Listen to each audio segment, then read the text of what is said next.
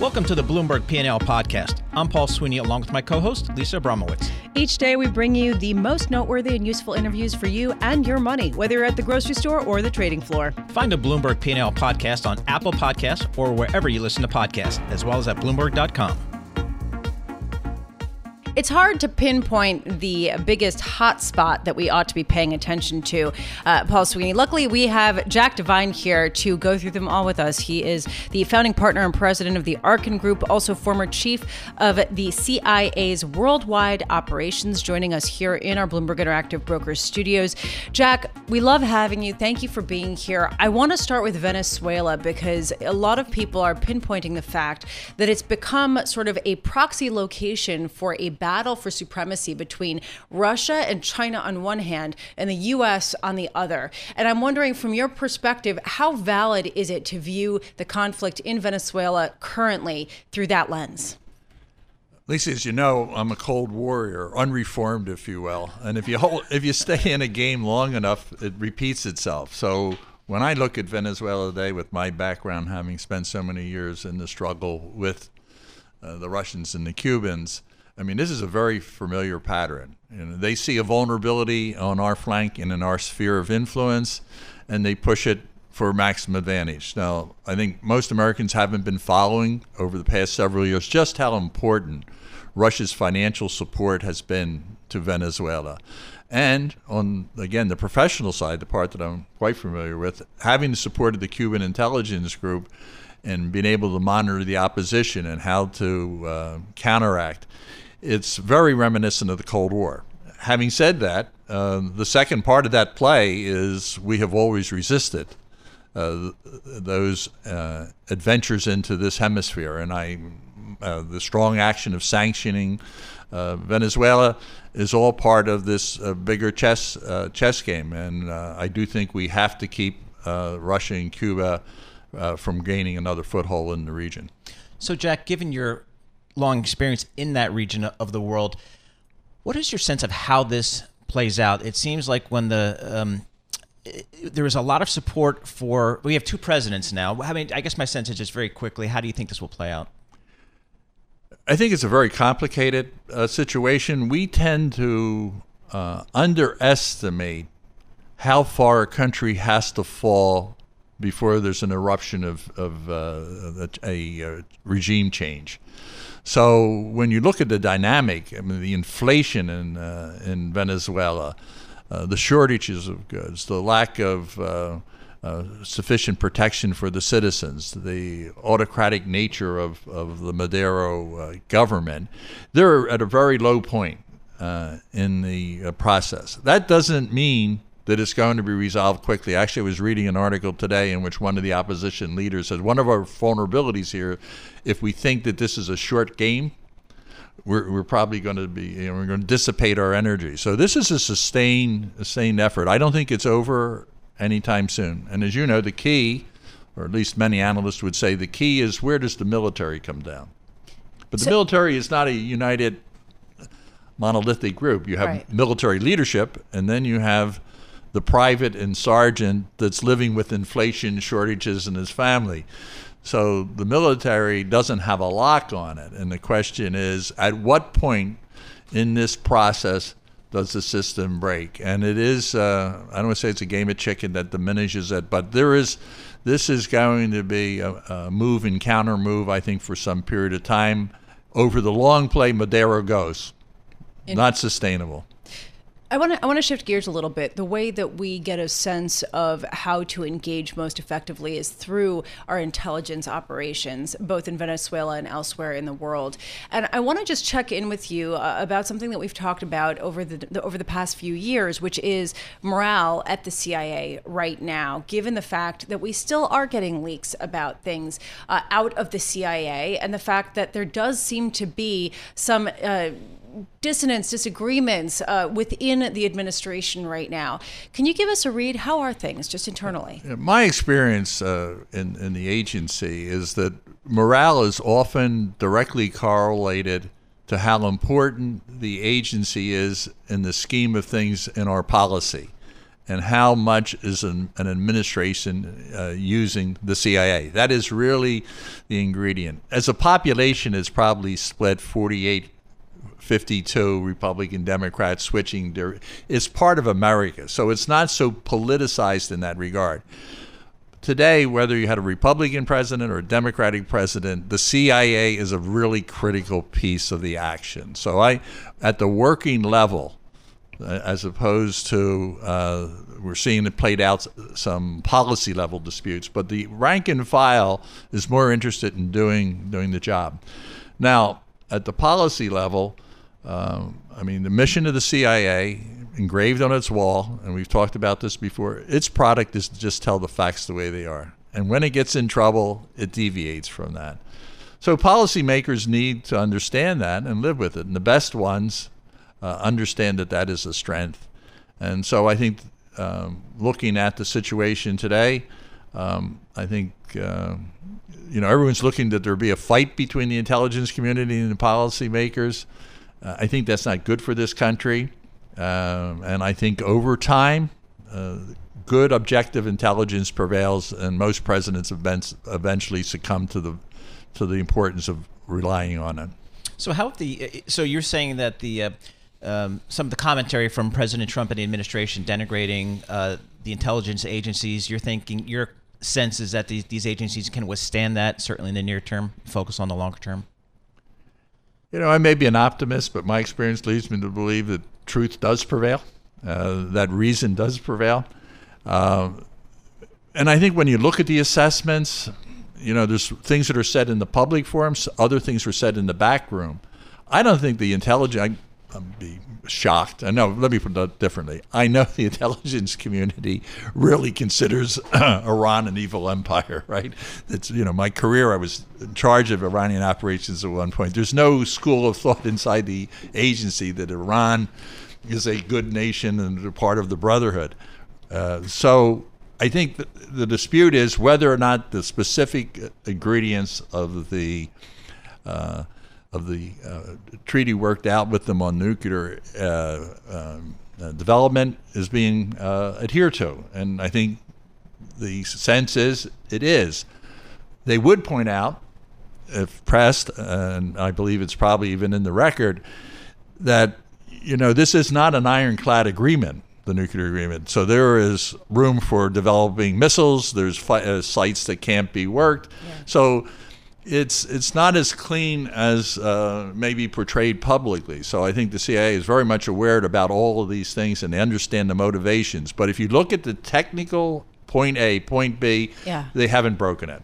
Jack Devine, we love having you on. Thank you so much for being with us. Jack Devine, founding partner and president of the Arkin Group, also former chief of CIA's worldwide operations, author of Good Hunting, a spy master's story. Really interesting to get this perspective because the intelligence community is so pivotal in national security and has been under a lot of scrutiny of late.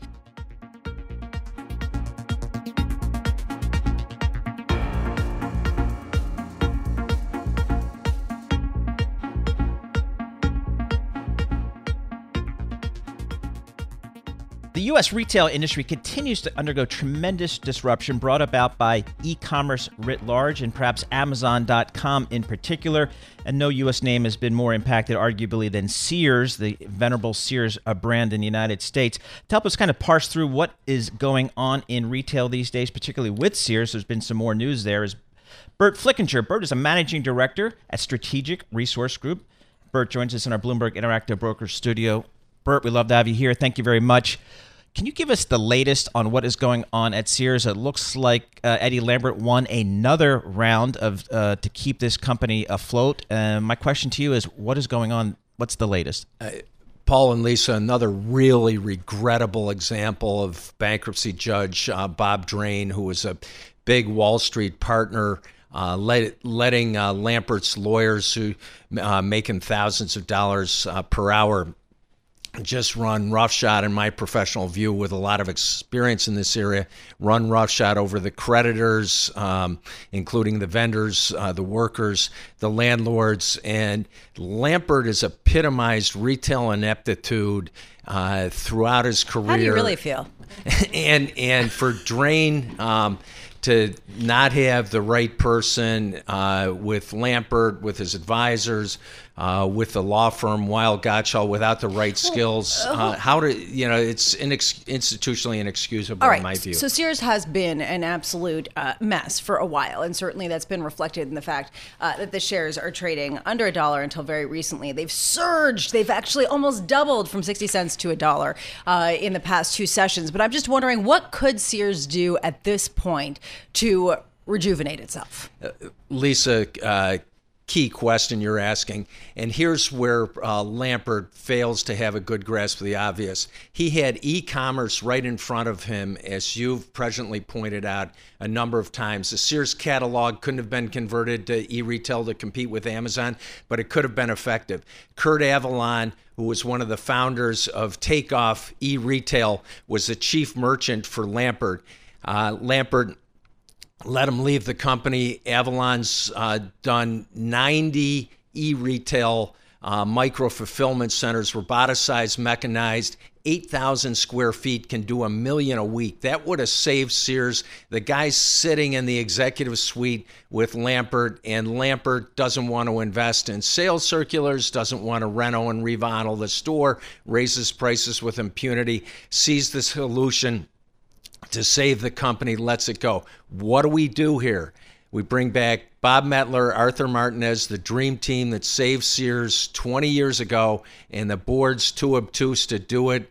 And Lampert, in my views, has too much ego to do it, and the American taxpayers are going to pay a very painful price for this one. So is Lampert's play here, in your opinion, simply a real estate play, the stores and so on and so forth? I just don't see a way how he recovers anything remotely close to what he, I'm sure, originally planned. Paul, as you referenced, well, it was a real estate play to start with Marty Whitman when they controlled Kmart almost 20 years ago, and that bankruptcy combined it with Sears. Real estate play and huge fees to Lampert and his company, in addition to indemnification for him not to have litigation liability.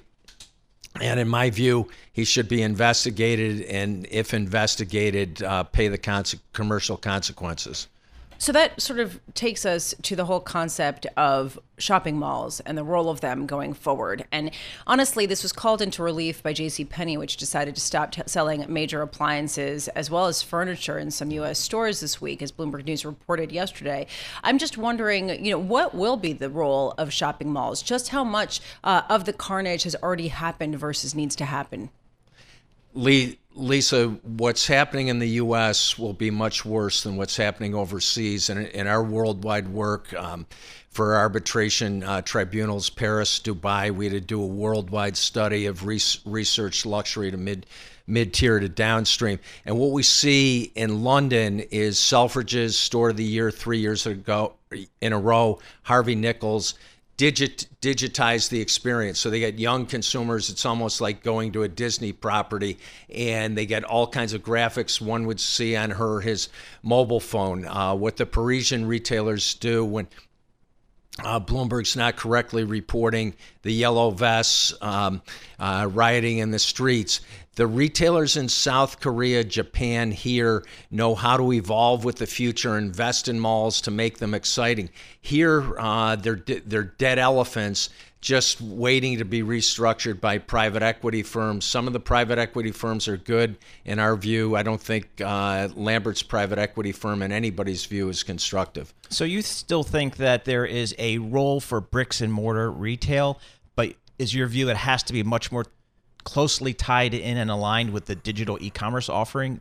Is that the life raft for bricks and mortar? Exactly as you stated, Paul, and here's the example. Sears 1984 in Hamburg, where the Buffalo Bills play, close to the Canadian border, like all the Sears Canadian border stores should be doing lots of business. It's not. But Amazon moved in to Niagara Falls Boulevard with a combination Amazon Whole Foods store where they blew up the whole Niagara Falls Boulevard Mall replaced the Bon-Ton bankrupt department store with an Amazon Whole Foods. That store is supposed to do $1.25 million a week.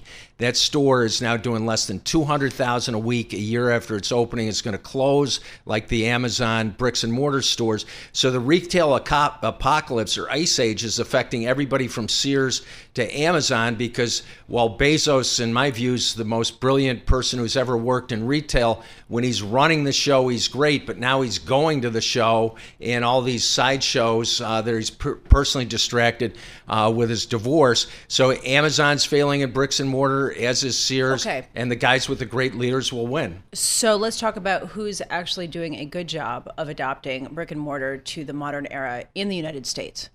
Look at what Frank Blake did to completely turn around Home Depot before he became chairman of Delta, doing a tremendous job. Off-price, as you've referenced well a number of times, Lisa, whether it's Ollie's Bargain Stores on the low end or Burlington or TJX or Ross, off-price customers want to shop primarily on price. Chris Baldwin. But this has something to do with the experience, right? The experience and price. So it's a combination treasure hunt in terms of the experience. Home Depot is a great experience in store, online, and if you look at a number of others from the department stores and luxury, start with South Korea, then go to London, Paris. You go to Dubai and throughout the PRC in Japan. A lot of great in-store experiences, but the retailers are looking at everything in CapEx, access, and expense rather than an investment to profitably drive sales. Yeah, definitely going to be a big challenge. How do you invest while also watch declining sales and adopt to a modern era, both in brick and mortar as well as on their online platforms? Burt Flickinger, thank you so much for being here. As always, Burt Flickinger, Managing Director at Strategic Resource Group. Definitely a big existential question facing retail. How big can the brick and mortar presence be? How do you fight against Amazon.com?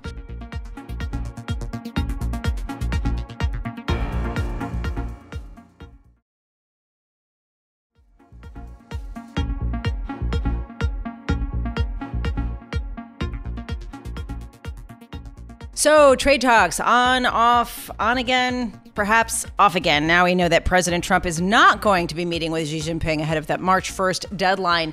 Why? What happened? It's hard to know, but we knew the one person is keeping track of it very closely, Mike McDonough, Chief Economist for Financial Products at Bloomberg LP, joining us here in our Bloomberg Interactive Brokers studios. Mike, what happened? Why are the talks now off before the March 1st deadline? I mean, are they? All right, well, there we go. It seemed like, the Trump-Xi meeting may apparently be postponed, but they're still having talks next week. So, it's really hard to decipher what this means. I think why are we hearing about all this? Why the chatter? Why the it seems like did someone ask him a question in kind of a random press conference or just discussion he was having? I'm not really sure how we got the information. I was actually a little bit confused by that yesterday. It was not a formal pronouncement. Yeah, I noticed the earliest headline I could see was at 11:30, and I think the market was actually selling off before that, so the whole thing kind of confused me. But so let's take a step back. I don't know what this says about a potential deal. I do think that President Trump's bar for a deal has come down quite meaningfully because of what's been happening in the markets and concerns that the economy's been slowing. In fact, I wouldn't be surprised if it's come down so far it may actually be at odds now with the people negotiating the trade deal. Primarily what I mean by that is lighthousers. So, we could have a conflict there. So I'm still optimistic we're going to reach some sort of deal. I think we'll get the best possible deal, which will not be what Trump had originally proposed, but he will get some consolations. I think that we'll have some tangible stuff as it relates to the deficit, and I think we'll have promises for some of the more difficult challenges, the intellectual property, opening up an investment in some Chinese sectors. And I think the difficult thing is going to be what kind of measures are put in place to enforce those. And I think that's probably where the negotiations are centered right now. And I think the Chinese are realized now and are more willing to give more concessions as well. So I do think a deal is possible. This delay of the Xi-Trump meeting is confusing because he said that it'll be finalized at a meeting between us. If they don't meet by the deadline, what happens? Do we get the tariffs? Do we not get the tariffs? I suppose we'll know more next week when the meetings do happen, not between Xi and Trump, but between more junior negotiation. So, Mike, again, do you have a sense of who's more incented to get a deal done? I think we hear about China's economy slowing. Obviously, we know that, but maybe we've had some people come in here saying it's slowing materially more than the government is letting on, i.e., they may be more incented to do a deal. Do you buy into that? Well, I think, looking at last year, you had a problem where it was their deleveraging agenda that was causing the slowdown in the country. Trade wasn't really a factor yet. You still have the issue with the deleveraging agenda slowing down growth more than they anticipated. And then you add on top of that trade. So, yeah, that does put a lot of pressure on China. But I think if you look at, when President Trump started this with China, U.S. GDP growth was over 3%. The markets were rallying. Everything was looking great in the U.S. Things don't look as good now. Sentiment is collapsing. If you look at one measure in the University of Michigan, the percent of people who randomly make good comments about government economic policy, it's at the lowest it's ever been during the Trump presidency. You had the shutdown. So there's some erosion in confidence in the economic agenda in the U.S. So Trump needs some wins, and this could be a nice, good, easy win that could bring some confidence back. Which brings us back to the confusing head-scratcher of yesterday when we got the headlines that President Trump was not going to be attending a meeting with President Xi Jinping of China. And just to put this into perspective about why we're focusing on it if we don't really have a lot of clarity there, arguably that's what sunk the NASDAQ and the Dow in particular and sort of led the week into a rather negative tone, right? I mean, this actually did have a market effect. We saw it happen when the headlines hit. We saw stocks take a further leg lower in the U.S. So my question is, if they are not talking or if President Trump doesn't meet with Xi Jinping, could we still get a deal ahead of that March 1st deadline? Well, I think anything obviously is possible, but I mean, maybe unlikely though. It seems unlikely, but maybe we could get an extension of the deadline to accommodate the meeting. And what would would that be considered a win? For who? Fair enough. I mean, my point is that is that enough for the market? Thank you. Oh yeah. I mean, I think. Thank you for understanding me, Paul. If you get that extension, I think that would imply that a deal is basically has been reached, and it's a formality that they need to meet and then sign the deal. So I think that the market would look at that as a positive. I'm not talking about like another 3-6 month extension. I'm talking about saying we're going to extend this deal another couple weeks or whatever to accommodate a meeting between President Xi and President Trump to finalize some of the loose ends. Are promises enough? Like if they promise on technology, that's not enough.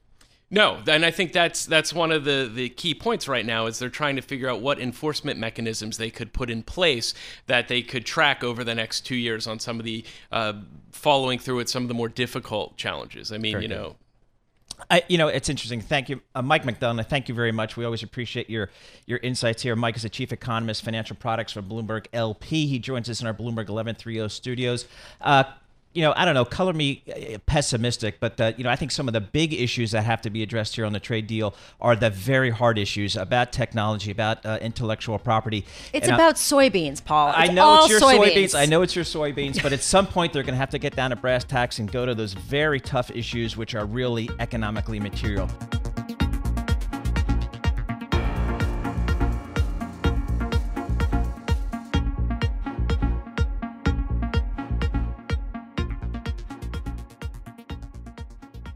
We have seen the price of iron ore surge by more than 25% over the past 10 sessions, catching a lot of people's attention. But do you know what's catching even more people's attention, at least the attention of Mike McGlone?